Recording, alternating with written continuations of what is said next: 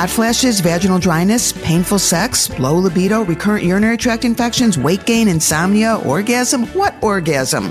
Menopause is a very special time, and I'm betting you've not gotten a lot of information from your own doctor. I'm Dr. Lauren Streicher, a clinical professor of obstetrics and gynecology, the medical director of the Northwestern Medicine Center for Sexual Medicine and Menopause, a practicing gynecologist, best-selling author, and a nationally recognized menopause expert. My mantra has always been, if women are given good information, they'll make good choices. And I'm here to give you the inside information on all things menopause. From the C-suite to the factory floor, the fatigue, insomnia, anxiety, and impaired memory directly caused by menopause is all too often responsible for women either quitting their jobs, losing their jobs, or doing less than their best work. And given that hot flashes typically last an average of 7 to 10 years, significant numbers of women are dressing for work in layers and hiding a fan under their desk well into their 60s. The impact of hot flashes in the workplace has been ignored, and the time is way overdue to acknowledge and fix it. So what is the impact? It's not news that there's a temporary decline in learning, memory, and attention during perimenopause and early menopause. So it stands to reason that aside from the personal impact, the impact on work productivity is going to be significant. A 2014 study of over 500,000 women added up the economic impact of menopause. The cost of work lost because of menopause symptoms was almost $28,000 during the 12-month study period. And that didn't include the financial impact of additional health care at a price tag of over $300,000. Companies are losing insane amounts of money due to a normal transition that every single woman goes through, yet it's the rare company that's paying attention, much less doing anything about it. Why the silence? It's not hard to figure out. Beyond the gender bias and ageism that are inherent to the workplace, fear of being ridiculed and becoming the next target of downsizing are both major deterrents to being upfront about the fact that all day, all night hot flashes are getting in the way of peak performance. Many women are well aware that if they admit they're struggling, they won't be offered a deserved promotion. And we're not even talking about the fact that it's not unusual for a 48-year-old woman dealing with hot flashes, insomnia, vaginal dryness, painful sex, and recurrent urinary tract infections to report to a 32-year-old male supervisor. So embarrassment and simply wanting to keep things private also contribute to women not speaking up. In one study, only 25% of women felt they could tell their manager the reason for a menopause-related absence. A few years ago, I approached HR managers at a number of large companies and offered to give educational talks to women employees and managers about what to expect and how to mitigate symptoms associated with perimenopause and menopause. I was sure that once I pointed out the personal and economic burden to the company, they would enthusiastically bring me in.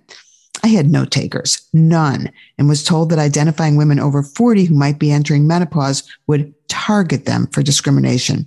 Better to pretend it wasn't happening.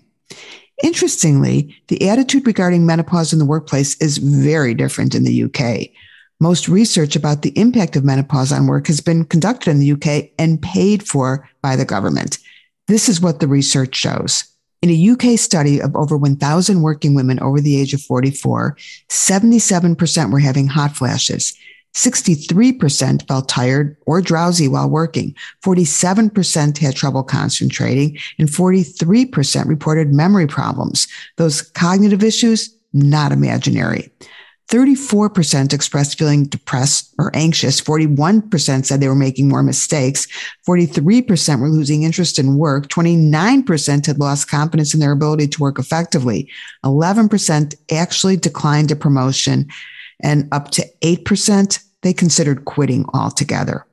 Overall, 63% said that menopause symptoms negatively impacted their work life.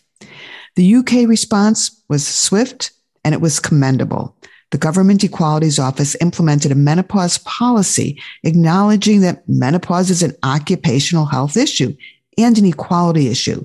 They developed a campaign to spur awareness, education, and guidance as to how best to manage menopause at work. There are specific policies in place, and there's even a website dedicated to helping employers develop a menopause policy. The link is in the program notes. Check it out. It's pretty impressive. And where are we? Nowhere. in spite of the fact that the cost of such programs is minuscule and the savings are potentially in the millions. Corporate America inexplicably continues to pretend that menopause is not an issue. Every day, women tell me they need to treat their hot flashes, not just because they're miserable or even out of fear of long-term health problems, but also because they want and need to remain productive. I had a 40-year-old patient who reduced her work hours with her manager's blessing during chemotherapy to treat breast cancer. Once she finished treatment, she returned to work, but was miserable and unproductive because of hot flashes and insomnia that resulted from her early entry into menopause as a result of her chemotherapy. Instead of telling her manager what was going on, she decided to take a leave of absence. Now, think about that. When she needed chemo, she was comfortable sharing that she had cancer and was comfortable telling her boss she needed to reduce her hours to accommodate her treatment. But rather than talk about her menopause symptoms, she took an unexplained leave of absence, which she was fairly certain would jeopardize her chances of getting promoted and could even potentially lead to losing her job.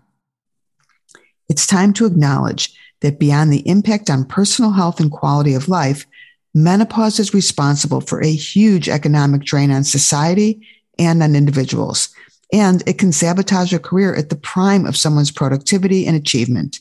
It's time to ensure that women have the proper tools and information to alleviate the hot flashes, get a decent night's sleep, and continue to function and be productive. Currently, less than 10% of women get treatment for menopause symptoms, despite the many safe and effective hormonal and non-hormonal options available. It's bad enough when you can't talk about menopause at work, but even worse is when you can't get accurate information and solutions from your own doctor. I'm Dr. Lauren Streicher, and thank you for joining me. You will find lots more information in my Inside Information books available on Amazon.com. And follow Francie as she navigates her way through vaginal dryness, hot flashes, and pretty much every menopausal symptom you can think of. I finally found a friend who understands the flashes and the feeling dry as sand. My body was on pause, it wasn't taking calls. Then Francie took me by the hand. She told me all these things that I can do, and why it is that sometimes I feel blue. She helped me see the light, now I'm sleeping through the night. I